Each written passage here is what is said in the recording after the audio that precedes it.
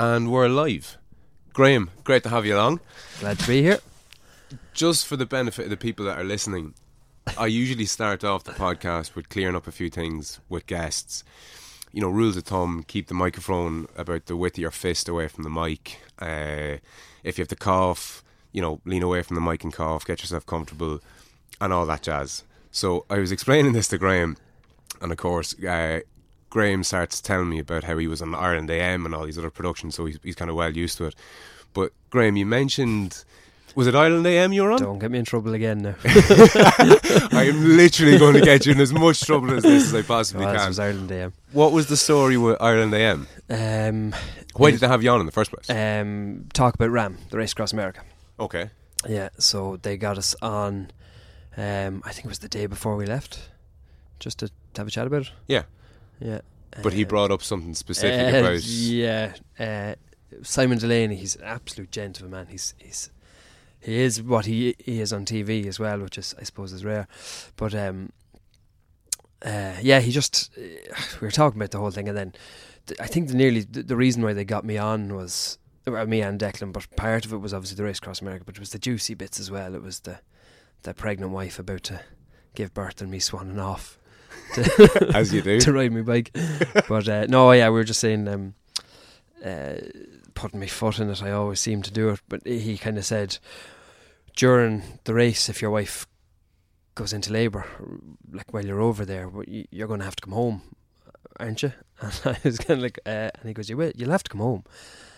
I said something, I don't know where I came from, but I said something like, well, I'm not a doctor nor a midwife, so I'm no use to her anyway. Apparently the camera cut to him and he was just like, oh, you didn't say that. So that's and he wished me luck with my wife, not with America, by the time I got home. So right, well, getting back to America. Yeah, the hell that was. The hell that was.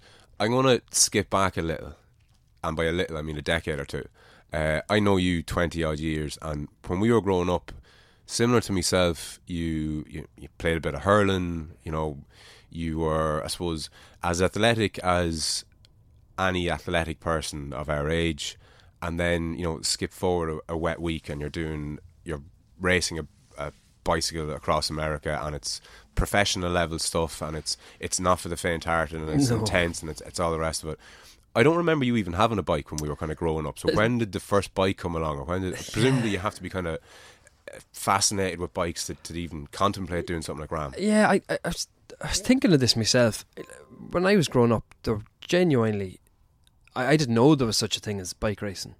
I definitely didn't know there was a club in Navan. It was just complete different circles. If you weren't in that circle, you were... You know, I suppose we were all locked in the gas circle. So I never knew about bike racing, but I started watching it on the TV, and I was living in Australia and I was moving home, and a fella pulled up alongside me in a really flash bike, and I said, right, I'm buying a bike when I get home. And that was the first thing I did when I got home. Got a job and bought a bike and started then. Yeah, but like most people who get the idea into their head to buy a bike, go into Halfords and buy a bike, and it's a piece of shit. I know. I was only home about a year. Yeah, I think I had the bike about a year, and I decided I want to cycle around Ireland. Okay. Myself. So at your leisure or in a race? No, at my leisure. Well, in 7 days was the goal. Okay. And then a couple of people said, well, then you should do it for charity. So I ended up doing myself and my now wife Macaulay and his girlfriend Claire. We're sponsored a van and off we went. A cycle around Ireland. It was 180, 190 kilometres a day, which was massive back then. Yeah, but it's nothing. Do you know, like fast forward 5 years, and I did the same in 2.5 days, which was a race then. Do you know, as a 2-man. But this was just, I don't know. I seem to just do stupid things. So you got the bike, you get into the cycling, you did the race, or you did your own personal cycle around Ireland with a bit of sponsorship, and like at that point had you been doing triathlons or no? So what was the next step from just having cycling. done that? That was 2000, and then we went travelling then after that, so lost all fitness again. And then when I came back from travels, that's when I decided I wanted to do a triathlon. Okay, so you did, and like I've done which again was a big thing at the time. it's all stepping stones. It went from a sprint triathlon down in Dingle, or Valentia Island actually. The swim was cancelled. I was never so happy in my life because I was terrified of it, even though I'm a swimmer. Do you know, it's just stepping stones. You just, I don't know, seem to be the type of person that needs to go on bigger every time, and it'll eventually get me into trouble. Eventually, if Race Across America wasn't enough. Yeah. But so you're taking bigger stepping stones. Like, you did a triathlon. What was next after the triathlon? Did you look to do it faster? Did you look to do a longer one? Faster and longer. Yeah. Okay. Yeah, and more of them. And then it was down to half Ironman. And then the next year was 2 half Ironmans and a good racing season. And then, sorry, when you say racing season, what does that mean? just probably 10 races throughout the year. On bikes or No triathlon. Okay. Yeah, just different distance races. Okay. And for the uninitiated, you know, a triathlon is typically swimming, running, and Swim, bike, run. Swim, bike, run. Yeah. So the sprint triathlon, which is the one I did, and what everyone kind of starts out doing. Yeah. Do you know the distances offhand? 750 swim, 20 bike, and 5 run. So 750 metre swim. Sorry, what was the bike? 20k bike, and then a 5k run. Yeah. Up from that, then Olympic is double that. Okay. 1500, 40, 10. Okay. And then up from that is half Ironman, which is 1.9, 90, 21k run. And then the full is 3.9k, 180k bike, and a marathon. Just to top it off nicely at the end. Yeah. You're booked in. Sure, anyone can do them. Yeah. I've 2 in for two Ironmans for next year. For 2018. Not that I don't have an interest in them. It's just it's a minor itch to scratch is to do these Ironmans. Okay. I'm doing Frankfurt.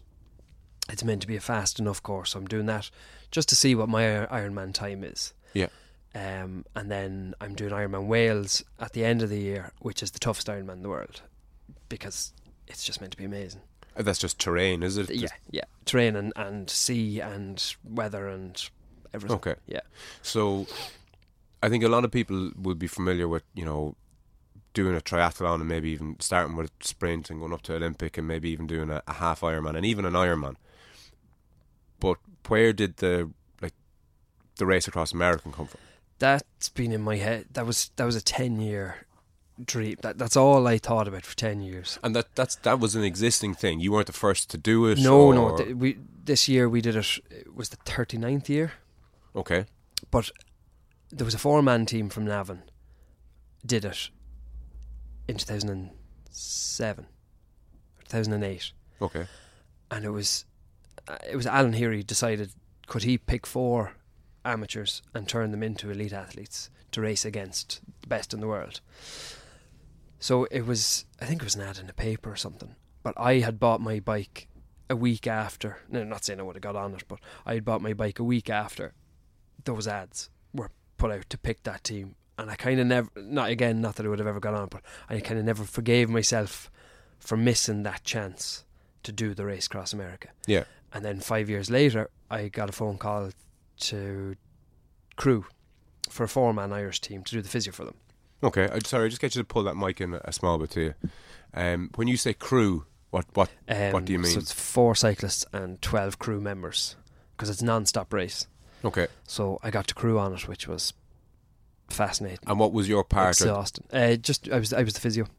Okay. To try and get them over and back. And so there's 4 lads doing the Race Across America, and again, for people who don't really know, one guy starts out and then what? Well, a quick brief of RAM is it's coast to coast. It's Oceanside, California to Annapolis, Maryland. It's non-stop. As soon as the gun goes, you get to the far side if you can, whatever way possible. But there's a big rule book that you have to stick to. There's police and there's marshals around every single corner, and you think, how can they marshal America? But they do. With an iron fist, they do.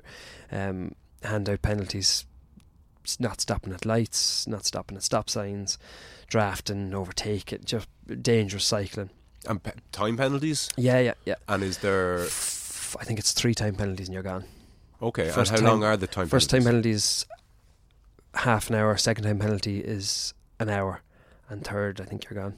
Fuck. Yeah. And the half an hour, how relevant is that? So, is that the difference between, first and second? Do you know that kind of way? God, yeah. How? We missed podium this year by 21 minutes. Okay, So, and was there another 100 people between you and podium? No, we were fourth. Oh fuck, you were fourth. Yeah. Oh, sick. Yeah. Well, and that's the thing. It's really not sickening at all, because like we stopped up the top of Wolf Creek Pass and took photos of each other for, I'd say, 23 minutes. Joe, we genuinely did. But it's 8.5 days of racing. It's too hard to keep game face on the whole time. Your crew are dying. They are literally dying in front of you. I crewed on it. I think crewing is nearly harder than, well, not cycling a 2-man team, but a 4-man team. It definitely is. So, Joe, they had to have a few bits, and then a couple of times we had to stop altogether and have a couple of chats, and when things were going horribly wrong, and kind of a bit of a regroup. And we were losing time every time we did that. Our changeovers were like, so in the grand scheme of things, we were the first ever Irish 2-man team to attempt and finish it. We finished it. The goal achieved. We missed the podium by 21 minutes, but I thought it would kill me, but it just doesn't. Were you surprised to get that close to the podium? No, we had full intentions of going for it. So you weren't just finishing it. No, but you can't. But you can't go over there with any, like, the winning team had both done it solo before. They said that they were going for the 2-man record. So best luck to them. Yeah. Endurance cycling is funny that there really is no kind of begrudgery, because it's so difficult. You'd help a rival on the road, while you wouldn't in bike racing or triathlon. So you'd fucking nudge them into the ditch if you had a chance. But in endurance cycling, it's just so hard, and your crew could be left stranded in the middle of the desert, and you're going to be relying on a friendlier crew to come along and help. It really is, I won't say a family, but it's real close knit. Especially when you go into the solos, but the 2-mans as well, especially. There was nothing but camaraderie and helpfulness amongst us and the other 2-man teams, while crewing before for 4-man. But shit got nasty a couple of times with other teams, do you know? And what was the difference between the 2 and the 4? The 4 is deemed not as hard, so you don't get as much of a dig out. Doing it, yeah. And were saying, was it 12 people supporting 4 riders? So how many people were supporting you? We had 9. Okay, so and like again for the uninitiated, myself included, what the fuck would 9 people be doing helping 2 people cycle? We have a camper van and a follow car. Okay. There's always one bike going, so you leapfrog over and back. So, and what way does the changeover work? So, say I have a driver and navigator in the car, and they give me the directions the whole way across America through the mic, and they're protecting me from other cars behind. And sorry, you said through the mic, so you've got a headpiece? Yeah. Okay. Walkie-talkie. So I have my driver navigator, say, and then Declan had his driver navigator. So the car's behind me, I'm doing an hour stint. Declan's up the road. So he jumps into the RV, drives up the road, picks a spot. We pass, Declan's on the side of the road waiting to go, and we overlap wheels, and then we're gone. And then Declan is gone, and then I jump into the camper van and I loop, and then he has his crew behind him in the car. So they have to keep changing over, because they can't drive straight for 8.5 days. So they were kind of doing 5 or 6 hour stints, and then they jump in to the camper, sleep for 5 or 6 hours, and then back in to do their stint again. And how long are your stints as a cyclist? How long are you on the bike for? This was the trouble. Like we had plans to go to Spain or somewhere and do a bit of warm weather training. We never got the chance to do it. It got to 49.5 degrees in Death Valley in the Mojave Desert. So we ended up having 49.5, yeah. To me, that's too hot to just stand in. Yeah, it's the hottest ever recorded record was the Mojave Desert, and was in Death Valley, and we were cycling alongside it. And is there there's not so much as a cactus died behind. But even worse than that, if you were standing still, it wouldn't be as bad. But is there like not a wind chill, but is there a wind burn as such? Because you're motoring along. Like, what kind of speed are you doing? It's not even wind. It's just an oven. I've heard of it. Like, I crewed in it before, and I remember getting out of the camper van in Borrego Springs is where you first meet your crew, and it's just terrifying. You can't, that's where everyone starts to falter. 70% of 2-mans don't finish. Sorry, I'm just going to reach across you and pull that in a small No, sorry. Yeah, 70% of 2-mans don't make it out of the desert. So it was just a case of trying to get out of the desert alive. And how long did it take you to get through the desert, or what? Like, how many kilometres into it does it? 2 days. So sorry, I'm going to jump back to the start. So you're over. Presumably you didn't, land in the airport and drive, and then someone went go. So were you there a week before, a day before? No. Heavily pregnant wife limited my pre-race time over there. So we were only 2 days, and it's an awful lot of work to get done.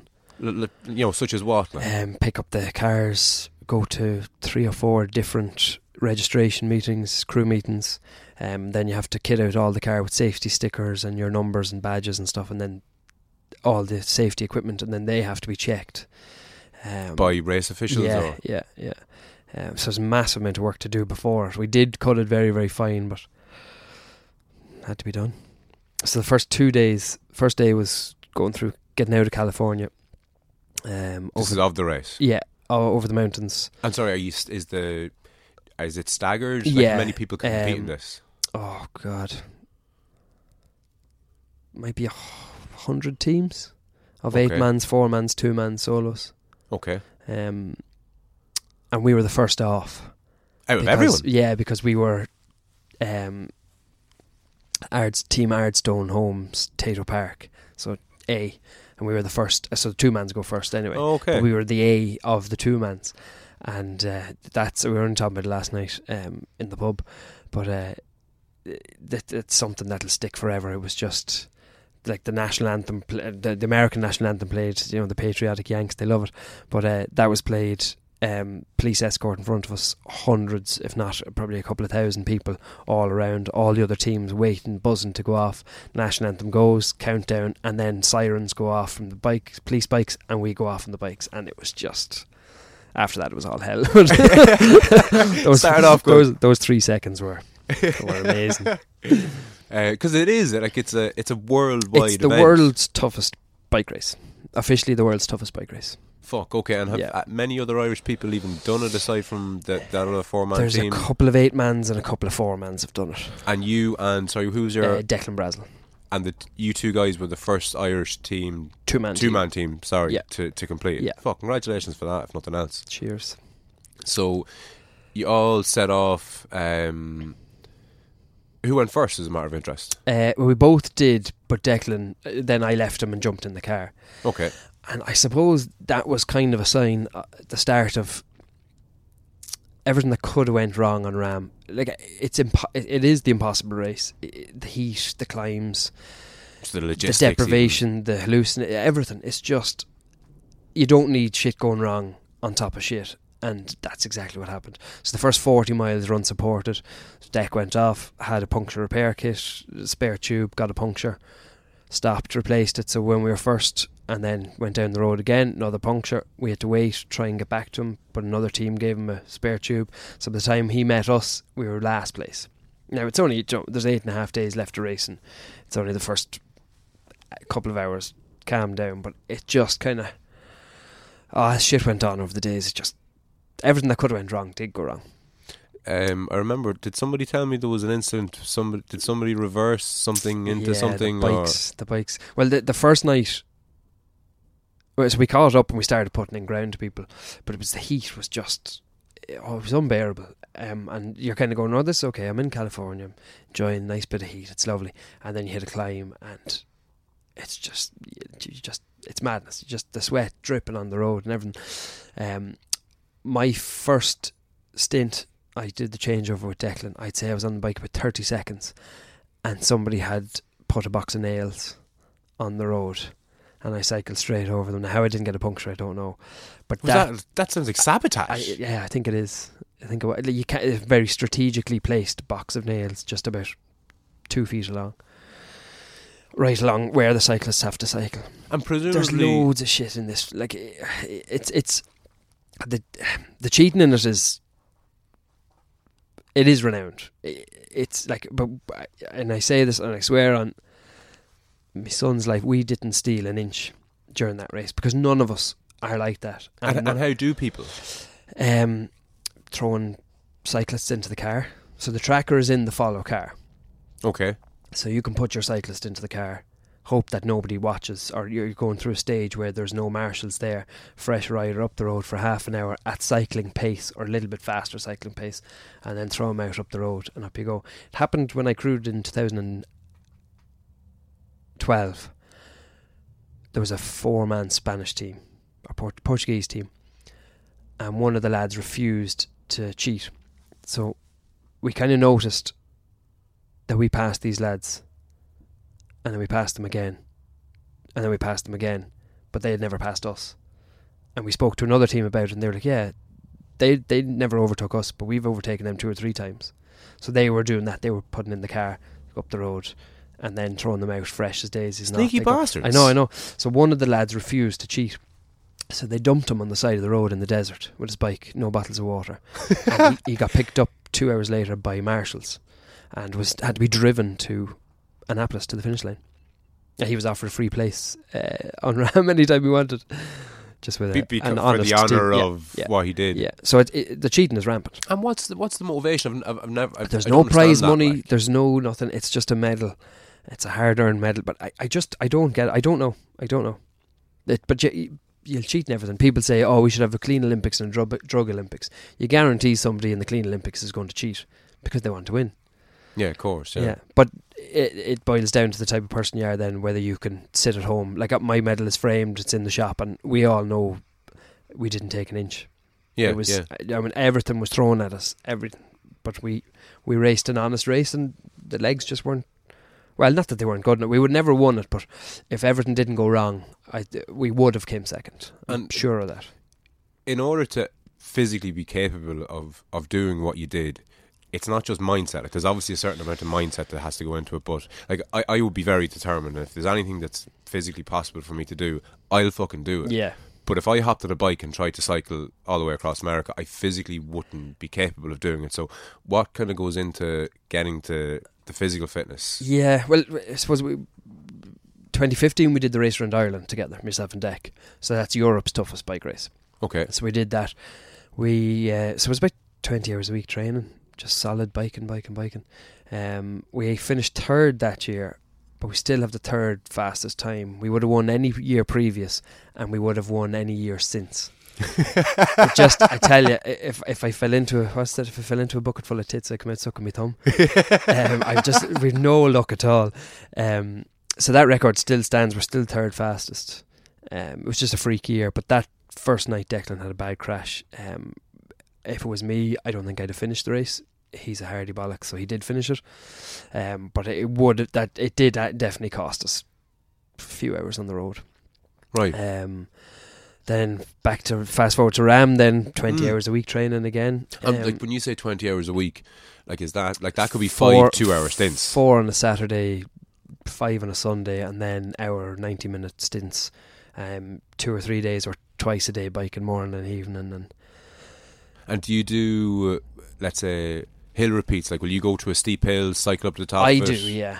I do because I've always done it and I love doing it. I love climbing, but it wasn't really on the plan as such. And what do you love about climbing? That's the more difficult aspect of it. I love it. Like most people, normal people, well, you know, like going down the other side. I know, but I'd go over something before I'd go around it. I just love climbing. Right. And is that a love of hardship thing? Or? Probably, and I suppose cycling's very boring. Endurance cycling's very boring. It's find your pace, keep your pace, and hold it for 8.5 days. Yeah. But when you're cycling uphill, you're suffering, you're challenging yourself. It just takes the mind off it. There's a penance element. There is. In it, I think. I'm actually in March. The plan is I'm going to cycle the Hill of Tara 100 times non-stop. Okay, so what's that? Starting at is it the main road up to the top? No, back down, the golf club side. Okay. So up and down 100 times. And again, will that be for charity or for training or both? It's going to be for, this is for another day podcast, but the pylons that Airgrid plan to erect, it's to raise awareness about them because it's going to cut right through Tara, Boyne Valley, the ancient east they love to shite on about. One of them's been put right in the back garden. They're very... childhood leukemia they're linked to. Nobody wants them. None of the landowners want them. So there's going to be a big all-out war essentially between the landowners and residents and EirGrid. Okay, so you're doing your So bit. just to highlight what they're doing. There's 278 pylons in the Republic, planned for the Republic, and those elevation gained is the same elevation as 100 reps of Tara. Okay. Hence why I'm not just fucking heading up. Yeah, no, riding my bike. And It's destroying Tara. Like I think from when you stand on the hill of Tara, these yokes are 60 metres high. When you stand on the hill of Tara, you can see 44 of them, I think. Right. I think it's great that, I suppose, that you give a shit about something enough to promote it, or you're not promoting it. No, it's just trying to raise awareness because people don't know about it. Yeah, and I think that one of the reasons again why I started this is to have conversations with everyday people, but also with people who are in different loops. Yeah. So you're in the cycling loop. So anybody who takes their cycling seriously is going to maybe have heard of you or known of you, and they'll know that you're doing this 100 reps. So everyone in, let's say, the cycling community, broadly speaking, will know about it.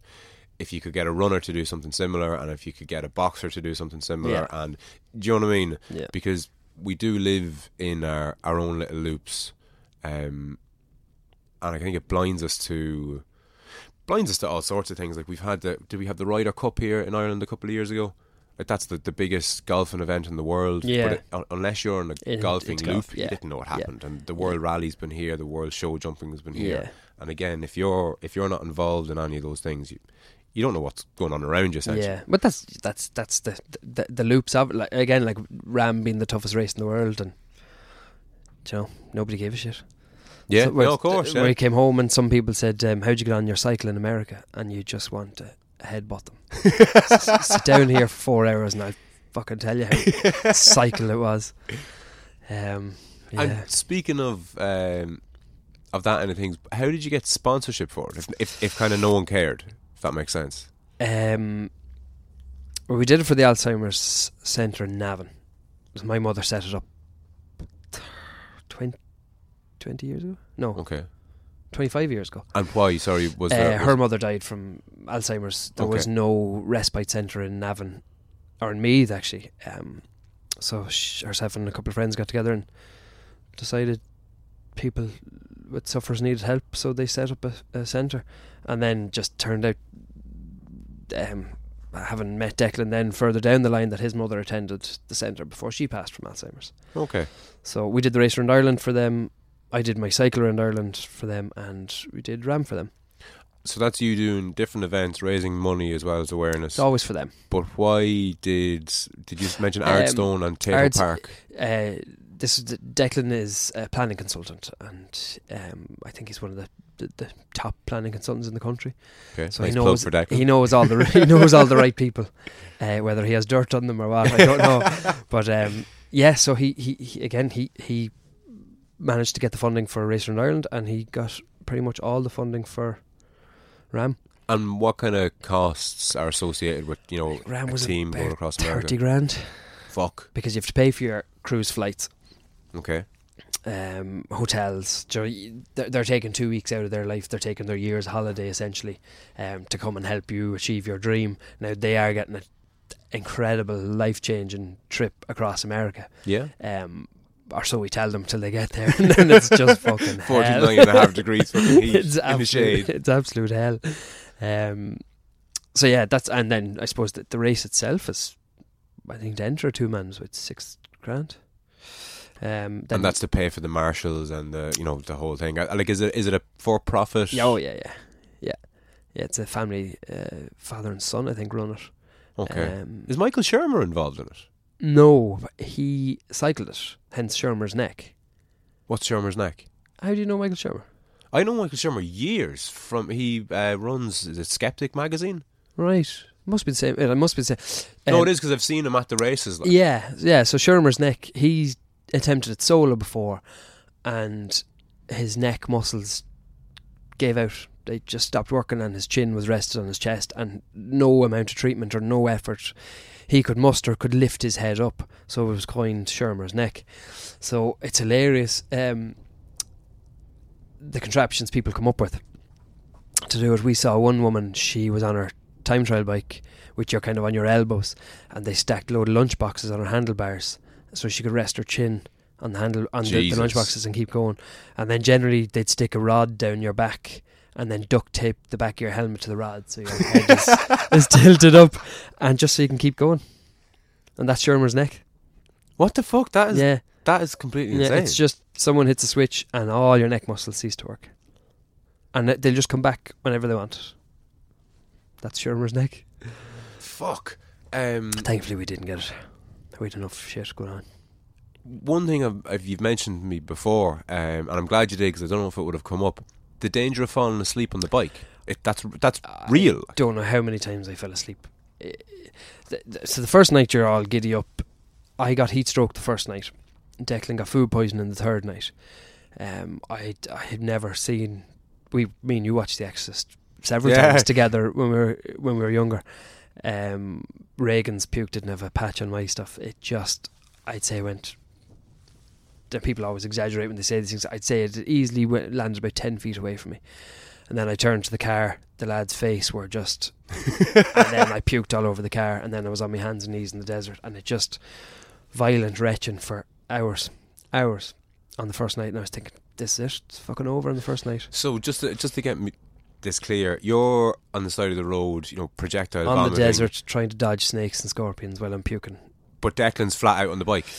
I was cycling at the time. Sorry, I was cycling, and I was like, okay, you feel sick, your stomach, everything's coming up. It's all right, just keep cycling and get sick. So I got sick while I was cycling. Got sick on my handlebars. Got sick on my shoe, everywhere. Yeah, and I was thinking, right, okay, that's all right. No, that's I feel better now. And then slammed on the brakes, jumped off the bike, and just exploded. And sorry, is Declan? You see, Declan's asleep at this point. Declan was asleep up the road. And I was like, okay, I'm ready, I'll get back on. And then I fell to the ground again, dry retching. And I just passed a snake previously on the road, so I was kind of going, oh fuck, where is it? And then I just couldn't, at that stage I couldn't go on. So I had to stop. So that was 40 minutes wasted, on the first night. So Declan had to come back and start, I think, about 5k sooner than he should have. And then I was thinking, no, he's grand. I can get back on. And it just started all over again. So I just had to lie down. I think I lay down for about an hour, and then Graham, get up, you're going. And that was essentially it for 8.5 days, every hour. And it's 24 hours. 24 hours a day. So as fast as you can from start to the finish. First 2 days were kind of 15-minute stints because of the heat. We were on and off the bikes for 15 minutes. Okay. So we were dousing our snoods or head buffs and jerseys in a bucket of ice water, throwing them on, and after 5 minutes they were bone dry, and we were back to. It was panic of the heat, essentially. There's the real famous, as soon as you come out of California and drop down into the desert, it's the glass elevator, it's called, and it's loads and loads of switchbacks. And I love climbing, not mad on descending. I just wouldn't be a technical bike handler. So Declan was to do it. His headset came loose, so I had to jump on my bike and go down. And I was thinking, fuck it, you know what? You're doing the glass elevator. Just take your time and don't crash, and you'll remember this forever. So I was going back, but it's really dangerous with the winds.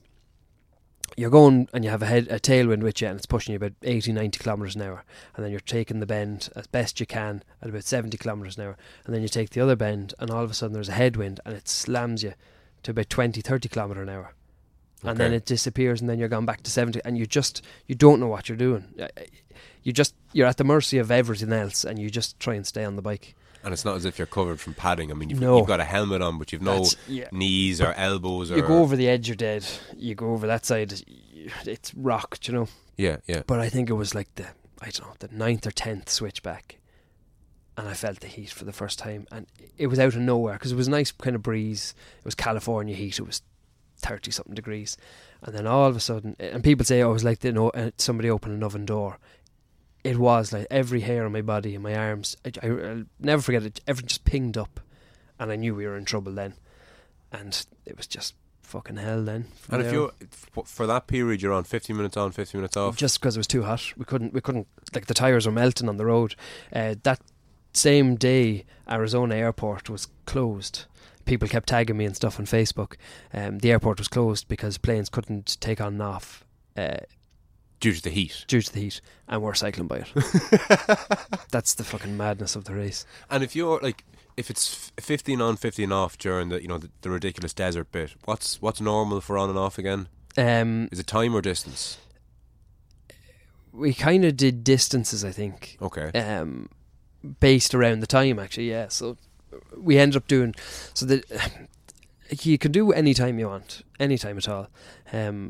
But we had kind of planned 3 or 4 hours a night, hour on, hour off during the day.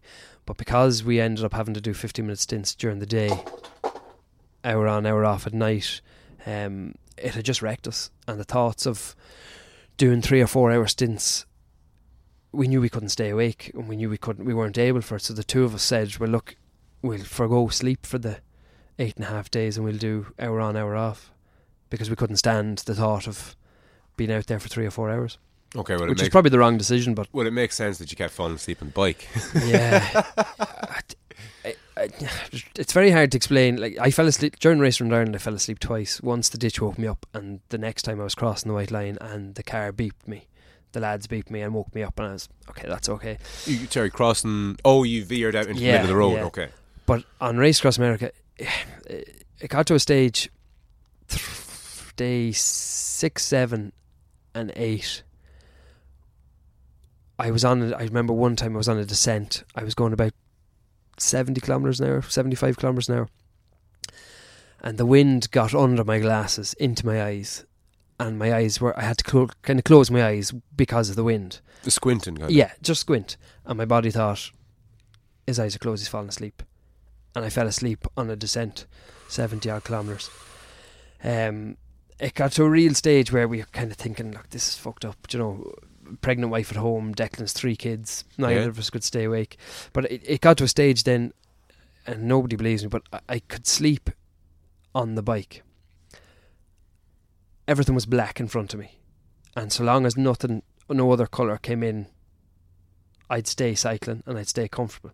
But when another colour would come in, it meant I was veering off, and I'd ping open an eye and I'd steer the bike back on. But I was genuinely able to sleep and cycle at the same time for a lot of distance. And what's a lot of distance like? Hour stint, probably 15 minutes. No, I'd say maybe 2 or 3 minutes of that sleep cycling, and then you're kind of bright-eyed, bushy-tailed then for a while. The lads, you'd be throwing ice cold water down your back to try and keep you awake at night. And that sounds to me just unbelievable, I suppose. It was stupid. It was silly. Like, there was one stage where Declan veered into I think an oncoming truck on a highway, and that was when he pulled in, and he said, this is getting ridiculous. And you think Irish drivers are bad. Yeah. The Yanks are mental. To me, as an uninitiated cyclist, it makes absolutely no sense to me. I almost find it hard to believe, but it's not a subject I know anything about, so I'm willing to take your word for it. But people who are big into their cycling, is that concept of kind of being half asleep on the bike for long periods of time, is that, like, would an experienced cyclist be listening to this, nodding his head going, oh yeah, fucking been there? Like, were you expecting that, or was this all we expected everything? We expected everything, but it was all 10 times worse. But I'm sure it's the same for others who've done it before. But no Irish have ever done 2-man, so we've no precedent. No, but there's Class. 2 professional athletes from Donegal doing 2-man next year. 2-man round next year. Yeah. And like, cycling, I think, is renowned for how competitive it is. Yeah, but not endurance cycling. Cycling. I'm going to go up to Donegal and go out for a spin with Jason. Okay, and that's fill cool. him in on all the stuff what not to do. If we were to do Ram again next week, we'd beat our time. Yes. I know we would. From experience, if nothing else. Well, because we couldn't have that bad luck again. Yeah. Like the heat stroke, the food poisoning. We got a Wendy's burger and chips, and because we had just been eating or drinking our food for 3 days. I don't know why. I just opened it, I looked at it, I took a bite out of one of the chips, and I went, oh no, I can't eat it. Declan ate his, and a few minutes later he's again. dry retching for a long. Now he was he was gone for a few hours. And you said there that you were drinking your food. Yeah, the Ensure stuff that you give to old people and sick people. Right. 250 calories a little bottle, and it was just the easiest way to... Pure energy, basically. Yeah. Bernard Smith throwing them at me. God, he took some abuse off me. Yeah, he's part of your crew, obviously. Yeah, he was... We wouldn't have finished round without him. He was just sensational.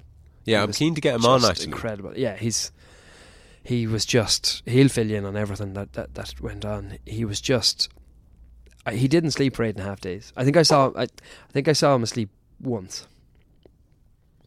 And he was just brilliant. Food strategy.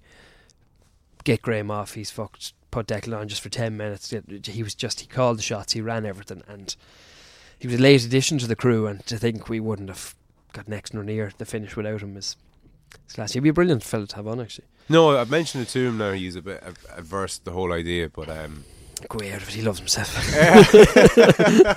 He loves talking. It'd be a great plug for him. I reckon he could get a couple of clients out, because what's strength and conditioning is ultimate conditioning. He's my strength and conditioning coach. Okay. I've used him for the last 3 years. I actually mentioned his business, Ultimate Conditioning .ie on Ireland AM, and I never mentioned my own shop. Yeah. Don't forget this one this time round. Spun Cycles, Spun Run.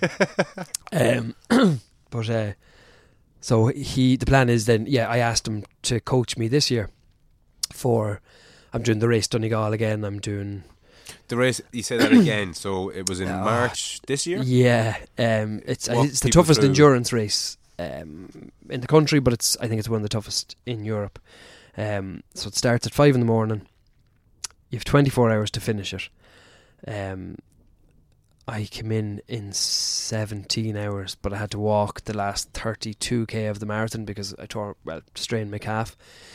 So I'd like to think I could do a bit better next year. But it's 23k run to start. It's all self-supported.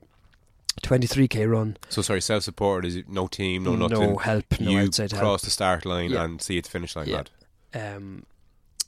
23k run, 15k kayak. My first time on a kayak.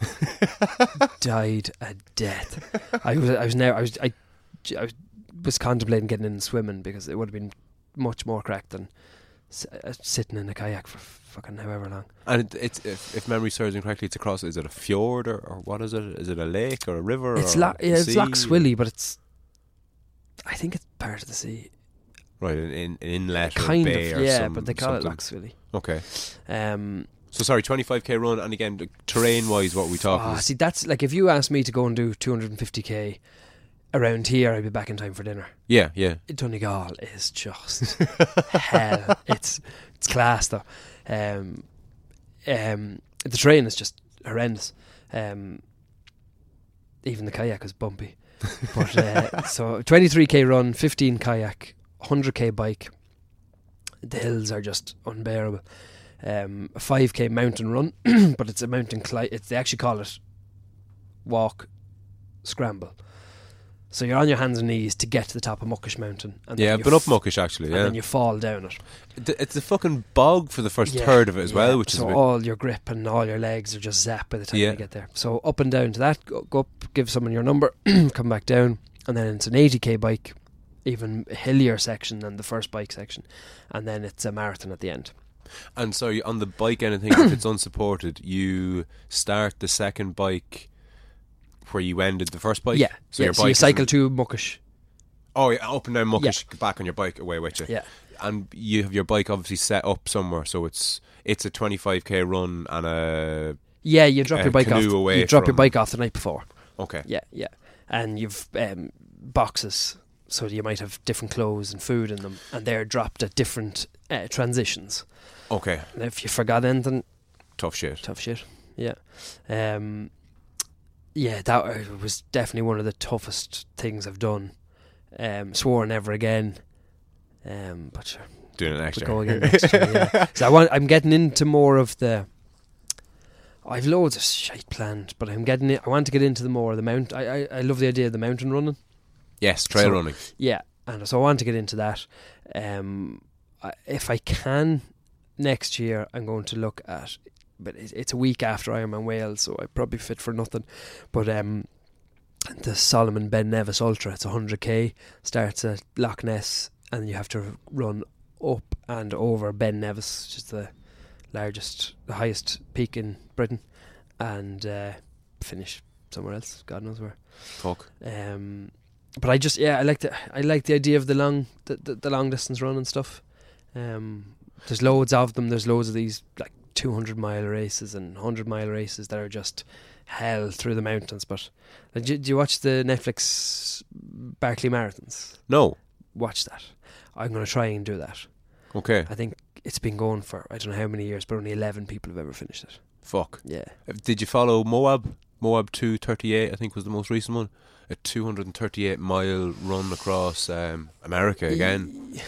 No. A young one won it. Right. Yeah, she came in 20 miles ahead of second. Jesus Christ. I remember they were saying that some of the women runners are just... But I think it's great. It's one of the few sports that I think women and men can kind of compete side by side. Oh, yeah. Well, it's a lot of it, I say. A lot of sports. Like what? Triathlon. I always get chicked. Get chicked. I always get chicked. Okay, but no, that's a fair point. I never really thought, because I've competed in just the one, and it was obviously men and women. But is there such a thing as a professional triathlete? Oh God, yeah. And are they mixed? Yeah. No. But that's what I mean. No. But that's what, like, when you get any sport can be kind of mixed up until a point, and then the men but like the best run away with it. Yeah. So the best female triathlete, Gwen Jorgensen, she wouldn't win a men's race, but she wouldn't come last. Oh, of course, yeah. But it's still segregated. Yeah. That's what I'm saying. But the with women's trail races, running, so the Moab then, and like Barkley, they're mixed, alright, yeah. But they're my point being, I suppose, that they're at the pinnacle. So they're the best of the best of the best. Yeah. And the men and women are fucking side by side. Yeah. Which I think is kind of cool. Yeah. Yeah. A lighter frame and a woman, mountain running. Yeah, true. Like it's all about weight, isn't it? Yeah, my plan is to try and lose about a stone and a half before the race in March next year. And did you have to cut for the Race Across America? No, we actually had to fatten up for the Race Across America. So you have it to lose. So fucked up, yeah. You have the energy. Yeah. And presumably you had a nutritionist? Bernard Smith's wife, Aoife. Okay, She's brilliant. our nutritionist, and Bernard stuck with it. And what about, again, getting back to the Race Across America, in the run up to it, are you even with the training that you're doing, like, what kind of calorie intake are you looking at? Training, we had a food plan to stick to, because it was more just exhaustion rather than kind of weight loss. But I think on RAM we got through just under 60,000 calories over the 8 days. Yeah. So the best part, fucking 10,000 calories a day. A day. Yeah. During the race. In liquid form, yeah. In liquid form. Yeah. So and 24 litres of fluid a day. So you try that now. You try that and you'll you'll drown, you'll die. Yeah, no, I've done the heavy water intake for cutting weight for fights before, so I have an idea. Now again, it's very different, because while you're doing the super hydration, you're walking around your house all day. Do you know? It's not as if you're pounding it on the bike. 24 litres is. And how much of that I just couldn't get it in, and every time I finished my stint, he'd check my bottles and shout at me. Typically when anyone is super hydrating for a fight, and just to give people who don't have a fucking clue what we're talking about, for fighting, say, if you have to get down to whatever your fight weight is, typically you'll hear the expression, people cut weight before a fight. So you get yourself down as light as possible by losing as much fluid as you possibly can. You weigh in, and people would know McGregor, when he weighs in, he looks like a skeleton. That's because there's no moisture in him that he can do it out, basically. Yeah. So he's down to practically death. Piss and air, yeah. Weighs in, he's the weight he's supposed to fight at, and then he just rehydrates over the next day or two. But in order to lose that much weight, what a lot of fighters do, and what I did, was you super hydrate. So you have 4 litres the first day, 8 litres the second day, 12 litres the third day, 15 litres the next day, and it basically sends your bladder into overdrive. So because you're drinking that much and you're not exercising, you're not sweating, and because you're drinking that much, you just piss all day, and you're up during the night pissing because you have to. That has to leave you. So then, I can't remember the exact time periods, but a day or so before weigh-in, maybe 2 days, you go on a fast and a drought. So you don't take in any liquids whatsoever, but your bladder is still in hyperdrive. So you mightn't have drank anything for 12 hours or 24 hours, and you're still pissing every 5 minutes, and that drops the weight down. And it's a ridiculous process altogether. But that's with fighting. But would you're drinking 24 litres and you're sweating. How much of that are you sweating? Still not really pissing a whole lot either. That's exactly what I was going to ask. Like, how often, it was like the race Donegal, 17 hours, and I pissed once. Right. Do you know? But on Ram. And are you drinking all the time because it's unsupported? Is there water stations or? No. At each transition, there's water. Yeah. Okay, so when you're getting into the canoe, getting out, getting on and off the bike. Yeah.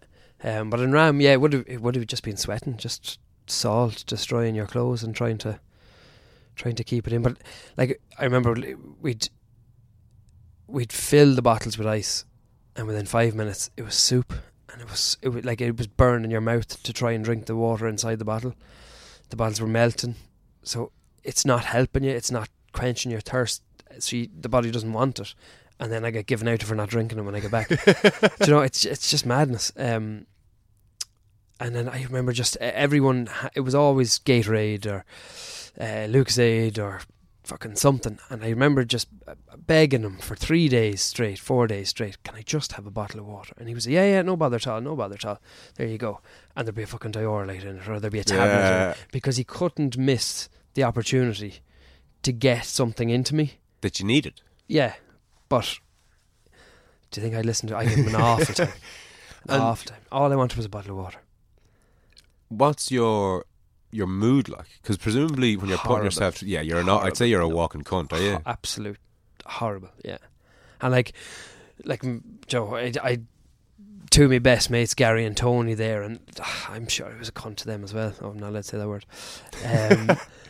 And you don't mean to be, and like they're so brilliant, and they're trying to keep you up the whole time, and silly stuff at night. I was falling asleep, and Tony would come on the radio and he'd say, Mac, I have a challenge for you. Name every Aslan song in order on the Made in Dublin album. And I'd try and do it. And then next he'd say, now try and do, I don't know, can you remember your one's name that you were with in Bucks when we were, fuck off Tony and shut up. And you just, they were kind of used to it. I expected it. Yeah. But I still felt like a prick for being a prick to them. But you're not, you're definitely not yourself. But you're not human. And this was what we tried to instill into them. No matter what happens, just keep us on the bike. Yes. Because we become robots, and you do become robots. We know nothing else. We're shit off the bike. We're horrible. Put us on the bike, and we'll do what we know what to do. And that cycle the fucking thing. And just they worry about everything else, and we just had to worry about cycling. And at the first couple of days, we'd probably tried to control bits ourselves a bit too much, and then just it was exhaustion didn't allow it. And you put your trust in the crew that you assembled, and get on with it. It was a great crew. You made me think of something there when Tony was asking you to name off the Aslan album. Yeah. I know myself, when I'm out on a long run, say anything past 25k, and I can't think straight. So I'll be trying to work out my time. I'll have something will come in my ear over the headphones that, I've ran 25k in X amount of minutes, and I'll be trying to think to myself, fuck, how does that translate? And I'll try and divide 25 by 5. Yeah. And it'll take me 2 kilometres of running to actually kind of get That's an your answer. brain not functioning due to lack of fuel and hydration. Yes, and that's with a little run from my house back to my house. Yeah. So I think it was day 5 or 6. One of the lads reversed the camper van into a wall and destroyed 3 of our bikes. Jesus. My $8,000 TT bike. And just on that again, for the uninitiated, $8,000, like, is that the dearest bike in the race, the cheapest bike, middle of the road? I'd say it would have been one of the dearest, yeah. Okay. Yeah.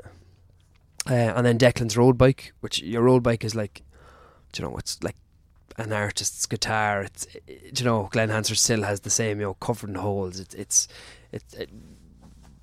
a snooker cue. Do you know? Oh, I know what you mean. Colin Hendry, or not Colin Hendry, Stephen Hendry. His was broken in Glasgow Airport apparently, and he never won a world title after it. Do you know, silly stuff like that. Yeah, so your bike is your bike.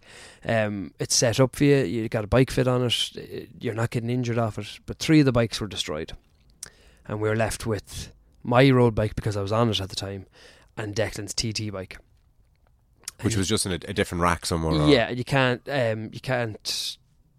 climb hills on TT bikes. They're not designed for it. You'll kill yourself on them. They're not stable. They're not safe. They're not. So they're purpose built for long flat. Okay. Yeah. So we had to buy, just by chance, the one bit of luck we did have one tit to suck on. There's a Revolution Cycles in Ohio, Washington, Ohio, and it's open 24 hours during the race. And we had to buy Declan a bike for $2,500 at 3 a.m.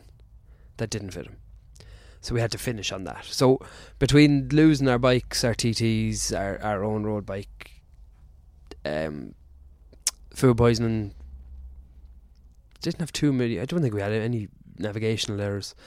And does that happen? Do people stroke, go off route? God, yeah, geez, yeah. Some of them be up in fucking Vegas. You're looking at the dot watching, and everyone else is going east, and they're going fucking north. you say dot watching again, just for people. There's a tracker. You track the whole thing. So your friends and families can follow you. Yeah. Is there something similar on the race? Yeah, there is. Yeah. Okay, so for your race now it's called the race.ie. The race. Okay, so if anyone's interested, just to Google the race.ie, all the details are there. Yeah. But come March, we'll be able to track you. Your name, Graham Mackinnon, will be a and dot be a on little Google dot. Maps. Yeah. Okay, cool. You can watch the whole thing.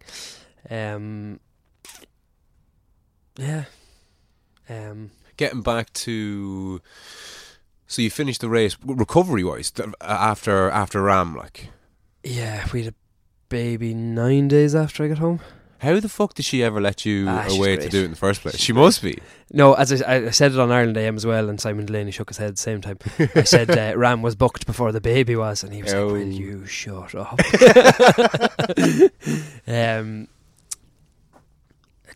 But like she knows I've dreamt of it for 10 years. When I got the call to crew it, I just opened the clinic, and I was kind of saying, I can't. And she was the one that said, "You're doing it. You're going. I'll mind the clinic. You're going." And she's always supported me. She'd nod her head and she'd give out. And some days I'd say, "Oh, I'm after signing up for," or "I'm thinking of," and she'd just go, "Oh, shut the fuck up." But I know she's really kind of behind it all, and it is a driving force behind the clinic and the shops. Yeah, shops soon to be shops. And it is, like the publicity we got from doing the race, and especially Ram, you'd spend hundreds of thousands to try and build that the coverage we got. That brings me nicely onto something that I didn't want to forget about, and I'll bring up now on the off chance that I do. Again, and for the benefit of the people listening, before I usually start these conversations, and I'm kind of finding my way in the dark myself, but one thing that I've started doing is asking them, have they got, a link to, like, let's say if I had Beef on again, Cormac O'Keefe, if he was to come back on again, or hopefully when he comes back on again, at the end of the podcast, what I'll say to him is, Beef, it's been great having you along. What are your links to your, different social media platforms, or where can people find your music, etc.? And I was giving you a heads up of that before this recording, just so you had, just to make sure that I didn't say that, and then for you to say, "Oh, I'm not on social media," or you don't have it, or you don't want to share it. And you said that you just have like your own personal, is it a Facebook page? Facebook and Instagram, yeah. But I'd do most of the stuff through the Spun Cycles and Spun Run Facebook and Instagram and Twitter page. Okay, and that's your business in Trim. Obviously. So anybody in the, how big of a catchment area? How far are people? Like, people are travelling to you. Oh God, I believe. Yeah. But people travel. Like the clinic, they come from Cavan, Monaghan. And when Dublin. you said the clinic, like I know what you're talking about. It's I own and operate Trim Sports Injury Clinic. It's a physical therapy clinic in Trim the last 6.5 years. Fuck, you're not that long. Yeah. And how long is 7 the years. bike shop up and running? 2 years this month. Savage. And you're actually looking at another unit in, is it Navan? Yeah, we're going to move into Navan. And is that close up in Trim or open up a second? No, open a second. Okay, fantastic. Yeah. But So it's great. Like it has just been unbelievable for the business doing all these things, because if I talk to somebody about a bike or pair of runners or nutrition, like they're going to listen to somebody who's done stuff that they could never imagine doing. But you know what you're fucking talking about. Yeah. You do, like, I mean, Yeah. If you go into, I don't know, a fucking Champion Sports or a Halford. If you go into Elvery's, there's a college kid who's dying from the night before, Of course dying there is. to get out. I've been that kid. Yeah. But people still go to them for some reason. But yeah. So if you're in the greater Leinster area, shall Yeah. we say, and you're looking at anything running or cycling related or injury related, Yeah. Trim Trim is where it's at. You'll find me in the pub. Yeah, use the code words off the lead and get a 75% discount. But seriously though, what I was getting to was, you mentioned that you didn't have, Graham. You have a Facebook account like you have, and like most people in Ireland have at this stage. But you said yourself that you don't have a Graham Mackin athlete page, so a dedicated. This is me. This is the races that I do. I know. Not just have your friends follow you, because for this podcast, the 4 odd episodes that are up have been from my own personal page. So, but I am working on at the minute a dedicated podcast page, an off the lead page, so I'll be able to sponsor ads and I'll be able to track where my viewers are coming from and all that jazz. You told me that you've shied away from doing that so far. Why? Can you explain why that is? I don't know. I just think you'd feel like a bit of a tit. Do you have to get over yourself a little? No, if I was a professional and it was my full-time job, well then of course I'd have a page, because you'd need one. But need it for what? Potential sponsors. But surely you could get a potential sponsor without being professional. Or what's the difference between what you're doing and professional? Well, I suppose the difference would be that other people are sponsoring me to do these events. But you're doing them anyway. Out of my own pocket.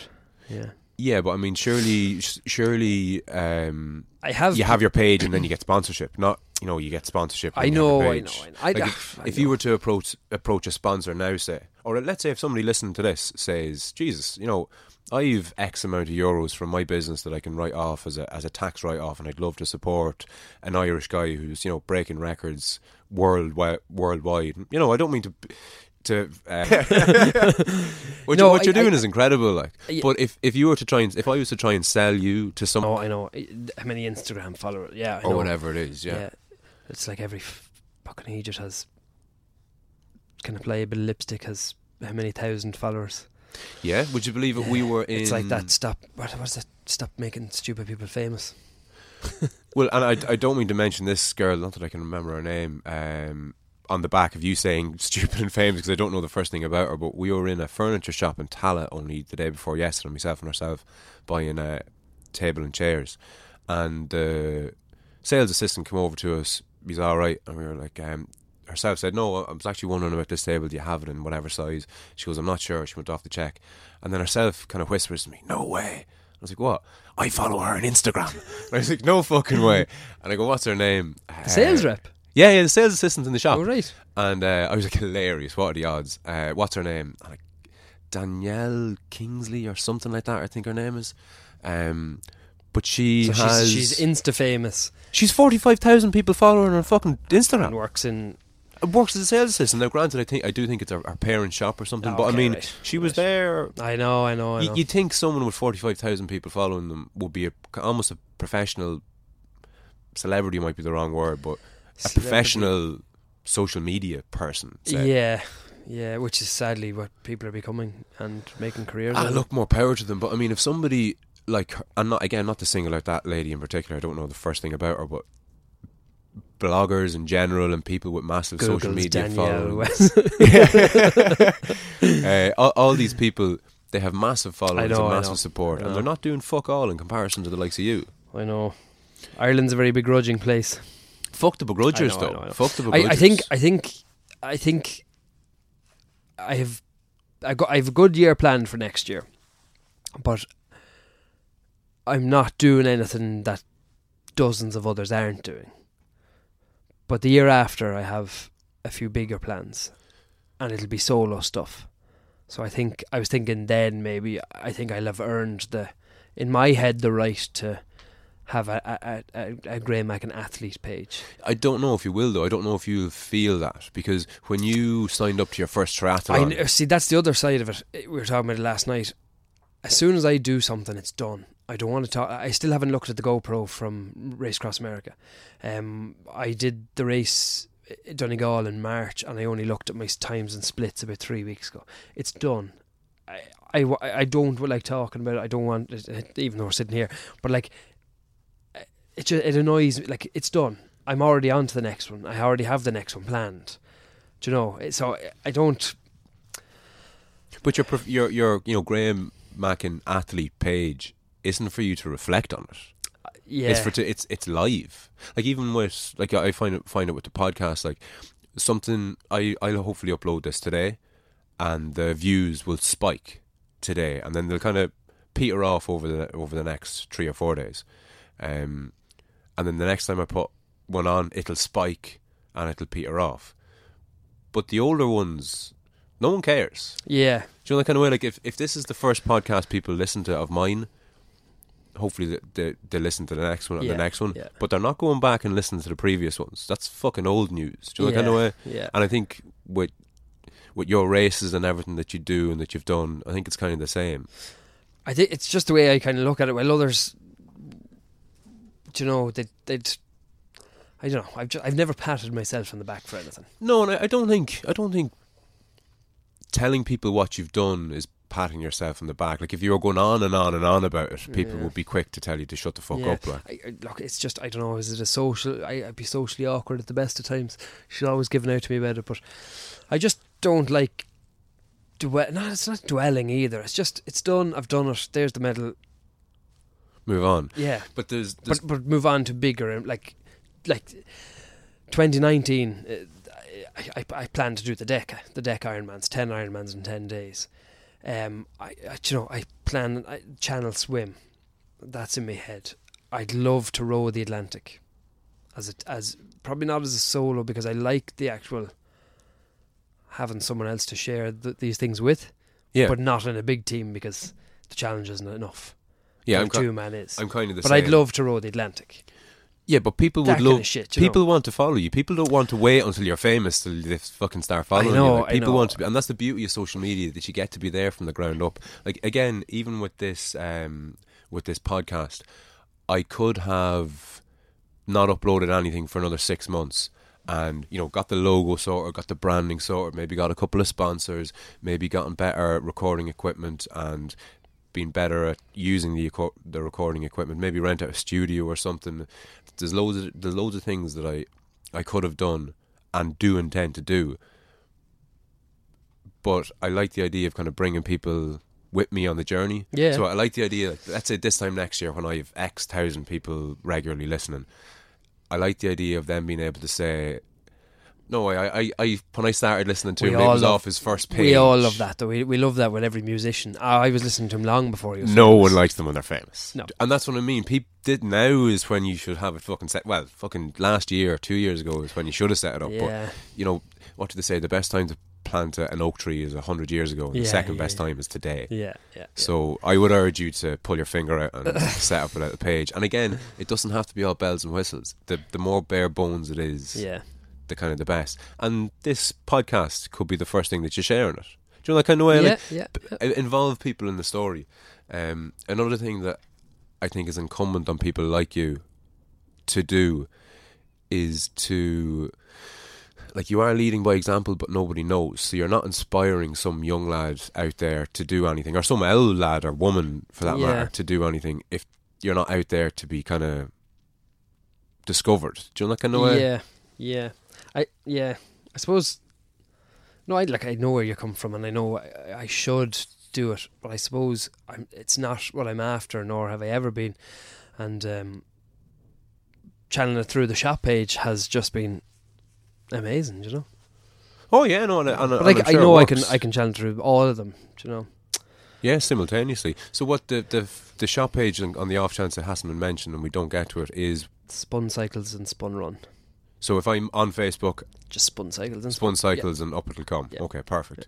Another thing you've reminded me of is when my background is, my professional background is in sales, and I got to a point in my career when I had a decade of experience and I wanted to go out on my own, so I set up a website, and I struggled with what I think you're kind of going through at the minute. The website is franmckeown.ie, and even, you know, maybe it's an Irish thing of having a website, your own name. but you're on a it. dick. But exactly. And I struggled with that for a long time before I actually let it go live. And like, there's fucking photos of me up, you know, speaking at different events and Yeah. shaking hands and, you know, kind of publicity stuff, and the fucking cringing that I did and still do over that website that's still live. It was awful, but I kind of had to get over myself. Do you know that kind of way? Yeah. It was a necessary step, and even with this podcast, I'd say about a year ago, I recorded like a 30-second thought that I had, and I sent it to a friend of mine. And then, you know, a month later, I recorded like a minute-long soundbite and sent it to a friend of mine. And, you know, a month or two later, I had a friend of mine over and we chatted for half an hour and we recorded it on the phone. And then, you know, another month later, and it was all incremental steps getting to the point. And it's still progressing as it is now. So I would implore you to get the finger out and get the page up. Right. But getting back to what you so nonchalantly called a Deca Ironman, as if that's something normal that people know about. What's an Ironman again? Just go through the distances. A 3.9k swim, 180k bike, and a marathon. Okay, so just Non-stop. that again. 3 point what? 9. 3.9 kilometre swim. Yeah. The run is, the cycle is 180k bike. 180 kilometres. Yep. And then to top it all off, 42k marathon at the end. so just a marathon just to top Yeah. it off. That sounds So and is kind of completely the average ridiculous. is, I don't know, the average Ironman is probably 14 hours. 13, 14 hours. And no, that's average by what, an athlete standard, or you have to be an like the athlete average to do it. of, like the cut off is 18 hours or something, do you know. Okay, Um, and then a Deca Ironman is it's 10 Ironmans in 10 days. the same Ironman, the same location, presumably. Yeah. And where are you There's- planning on There's this? two of them. There's one in England, and it's 10 Ironmans in 10 days. So you wake up, do your Ironman, crawl into a tent or wherever, and wake up the next day and do another Ironman, and so on and so forth for 10 days. But there's another one in Mexico, finished last week, and a kind of a hero buddy of mine is Frank Fumick. He's an American, and he's attempting Ram Solo. He attempted last year, didn't finish it. Attempted it next year. He's climbed like 6 to 7 highest peaks. He just mad stuff. But he did a Deca in Mexico. But the swim was in one go. So what's that? 30? 390k swim in one go. That's not right. Is it 390?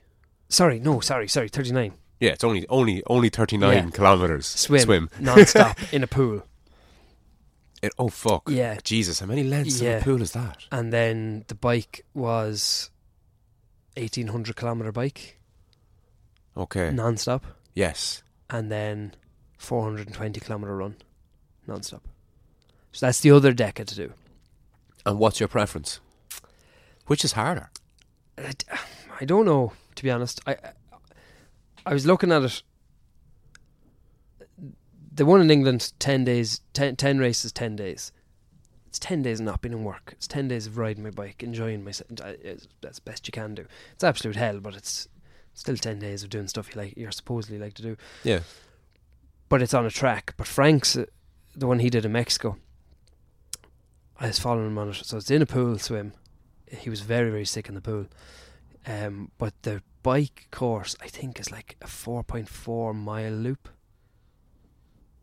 and he just endlessly goes for round days. it. Yeah, Oh, fuck that. and the run is a 1.2 mile loop, and he had to do 260 miles.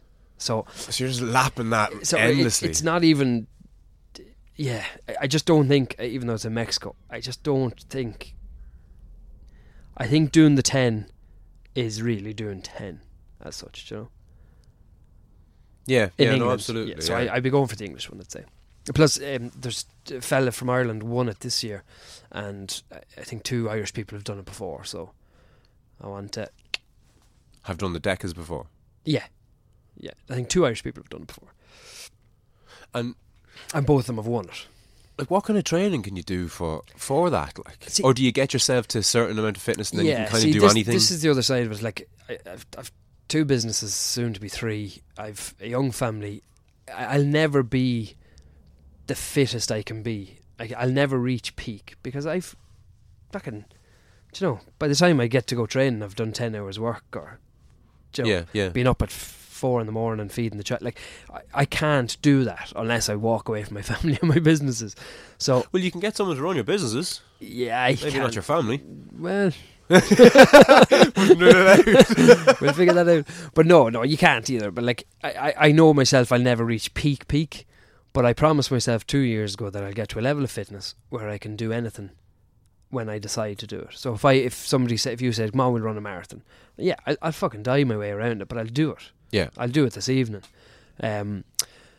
Went up to Donegal last weekend to do an adventure race, and it was fucking hell. It was only a 78k race, but it was 4 bikes, 4 runs, but 2 of the runs were mountains, and they were climbs, like they were grabbing moss, pulling yourself up, swinging your leg over.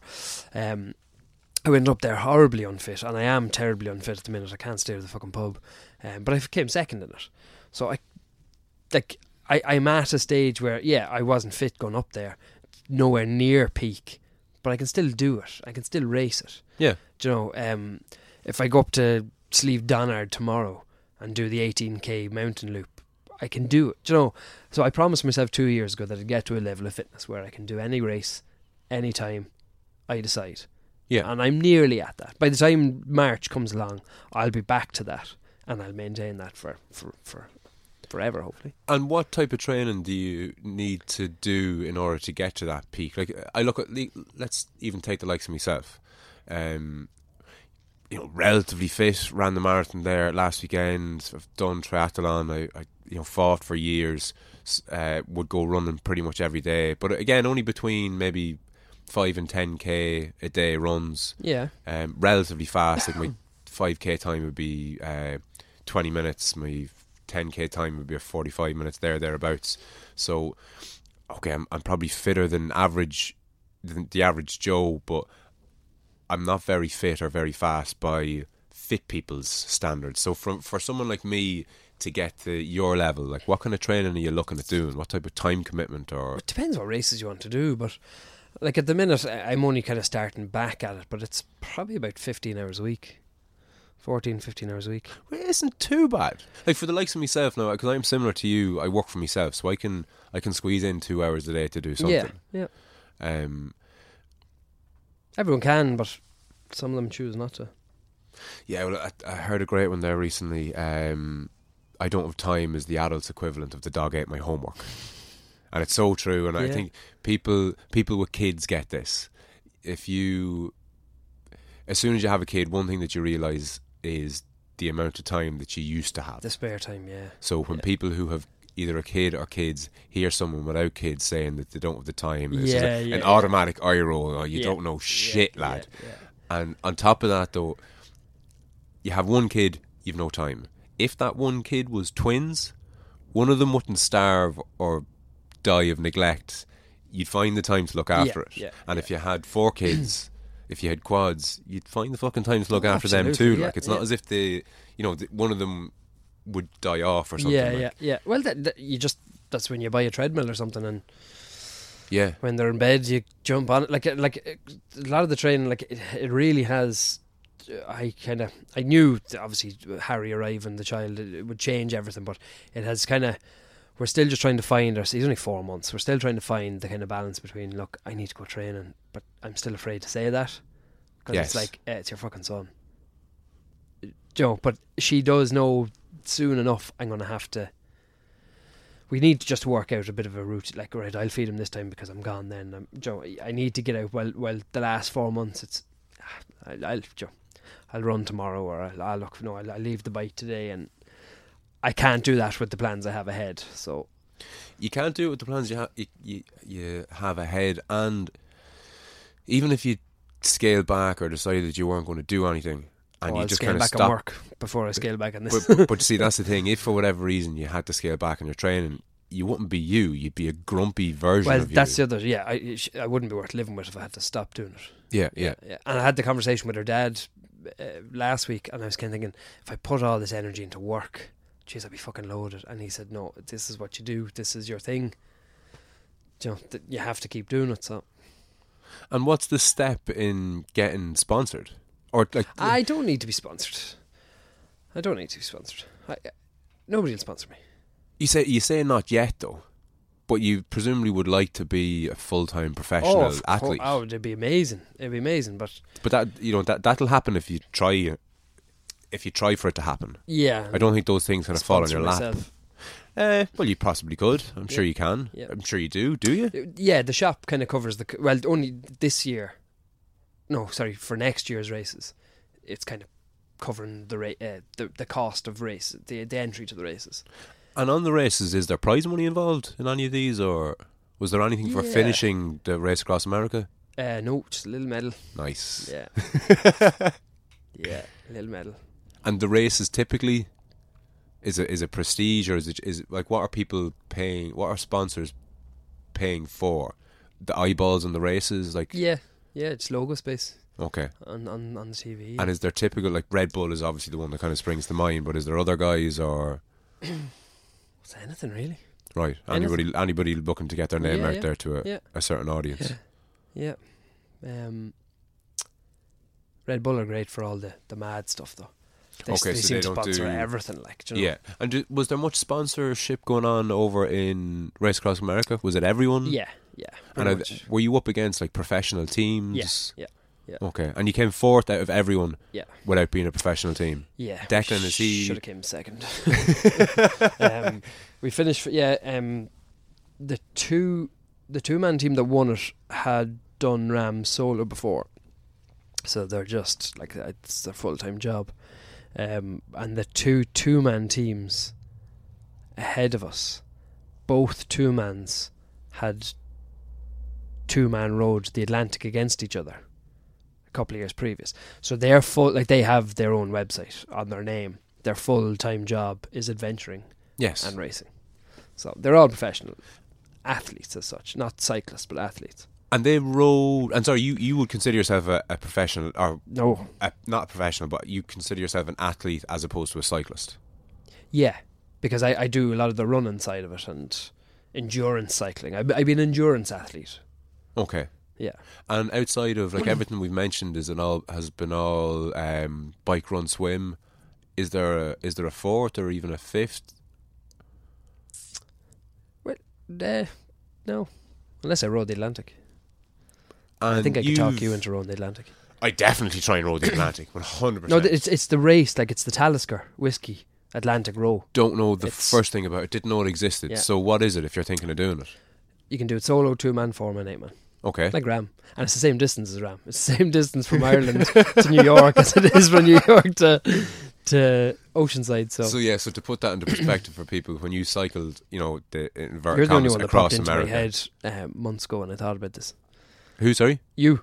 Yeah, I'd be You'd all over stupid enough something like that. to Oh yeah, 2-man. 100%. But you're out there for 2-3 months. Okay, I don't know if I get No the time contact. off with the department. She'd have to wait on that one. It takes 2 months to actually do it.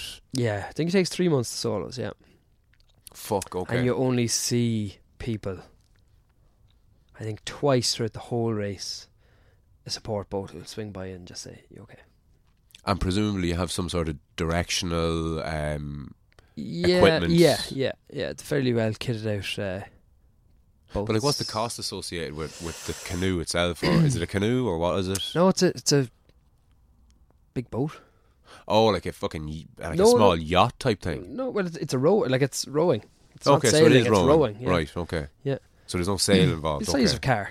Right. What kind of cost are you talking about? Something like that? I don't know. Ballpark. Like, is it a fucking €500 or 50 grand? 50 or what? grand, I'd say. 50. Yeah. Fuck. Yeah. Presumably not all your training. Presumably you could do a lot of training for that on a rowing machine. Yeah. But yeah. certainly there'd have to be an element of maybe you doing a day or two stint here and there Yeah. in training. Yeah. See, it's the time commitment for something like that. But fucking pay it back if you want to involve me in something, for fuck's sake. Like. No, yeah, I always have to keep going bigger. And like, where does it end? Like, and like what everything that you've mentioned has been kind of doable given your kind of past. yeah. So what's the real aspirational stuff? Is it to do a race across America again, only like in a record time, or is it over and back? Well, I want across to get America? in. I want to get into the solo endurance. Okay, So Race Around Ireland solo would be the starting point of it. okay. That's Europe's toughest. So And what does it take people to do that, time wise? Like, 5 days, 6 days. and like, how does sleep work in that, or does it, or? It doesn't really. You can maybe. But you can't. Can maybe you stay 3 awake? 3 hours a day. Okay, and it like logistically, is there B&Bs dotted around the No, area? just car follows behind. Okay, so you have your car. Yeah. Okay, so it's the back of the car. It's that same basically. crew set up as Ram. Yeah. Okay. Yeah. Unsupported then, is there other runs or races that you would like to do? Like Like the Marathon des Sables and all that, like in the Sahara. you Like, say and all that, but that doesn't mean anything to me. And But- I'm sure it doesn't mean anything to anyone listening. What well, is that? It's an ultra run in the Sahara Desert over a few days. But I'm trying to find things that not many have done. Okay. That's what I want. Do you know? Yeah, And then- to be the first to do something, not the fastest. Yeah, and then like I do a race, and then people I know sign up for it the next year. I don't want to do that race. Yes. I'm got, you know. Yeah, on to the next thing. Yeah. No, Yeah. that's kind of Or cool. I'll fucking do it backwards. You know, this is what I'm doing.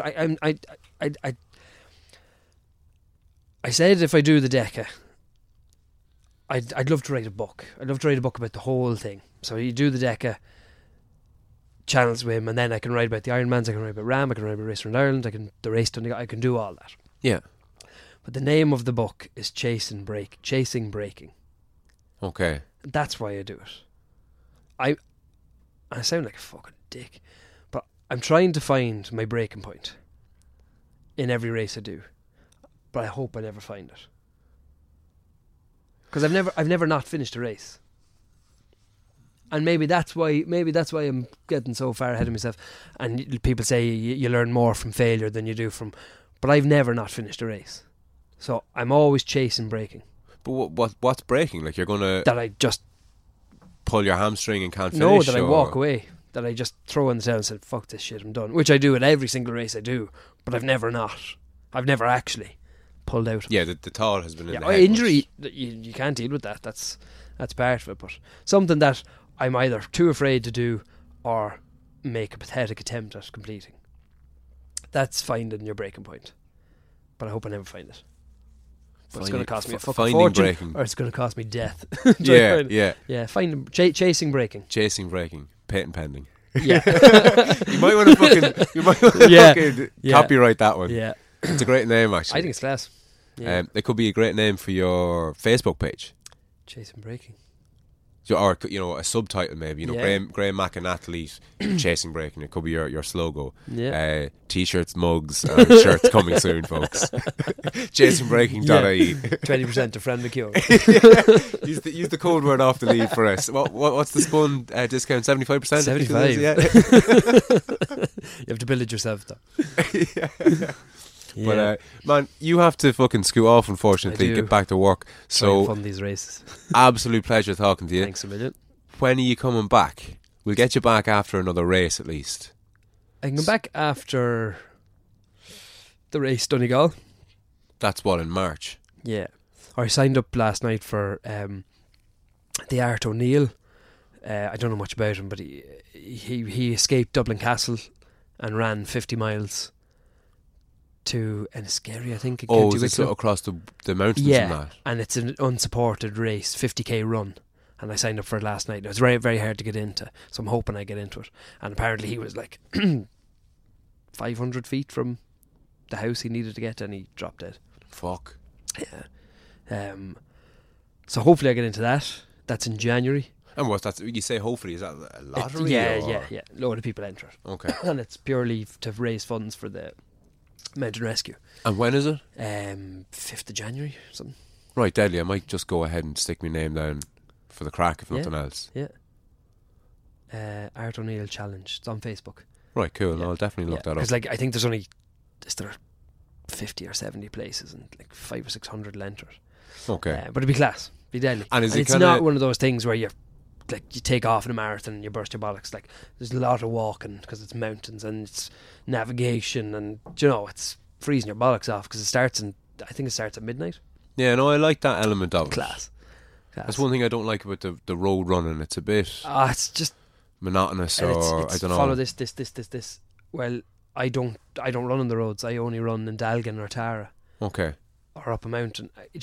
I'm not sticking to heart rate. I'm just running because I like to run. Yeah. And that's the way people should, because they get so bogged down in marathons and times and what their neighbours are looking at their times and club mates, and you just fuck off up a mountain with yourself and enjoy it. Yeah, well, that's what drew me to fight. That's why I don't think I'll ever do a marathon. Just a marathon. I've done one, but it's at the end of a race. A 250k race. Yeah. But I have no interest in ever doing a marathon. It just doesn't. You see, it might have made more sense. I can run around the city anytime. It might have made more sense if I started at a marathon. Yeah, well, that's what I mean. Yeah. If you but hadn't run a marathon years ago, I have no interest in that. Yeah, but so hopefully get into that. But come back after the race, Donegal. Yeah, savage, and we'll have a bit of chat with that. Hopefully, we'll have raced together at some stage, which will be cool. Yeah, no, absolutely. Yeah. So, just Graham Mackin on Facebook. No, sorry, Spun Cycles on Facebook. Spun Cycles and Spun Run. That's where kind of I put all the updates and race fixtures and stuff, and blogs, a couple of blogs and shit. And that's where you'll put up the link to your new dedicated athlete page. Yeah. Just a picture of me holding me schlong. And on that note, listen, man, absolute pleasure. Can't wait to have you on again. Dude. Thanks again. Thanks, man.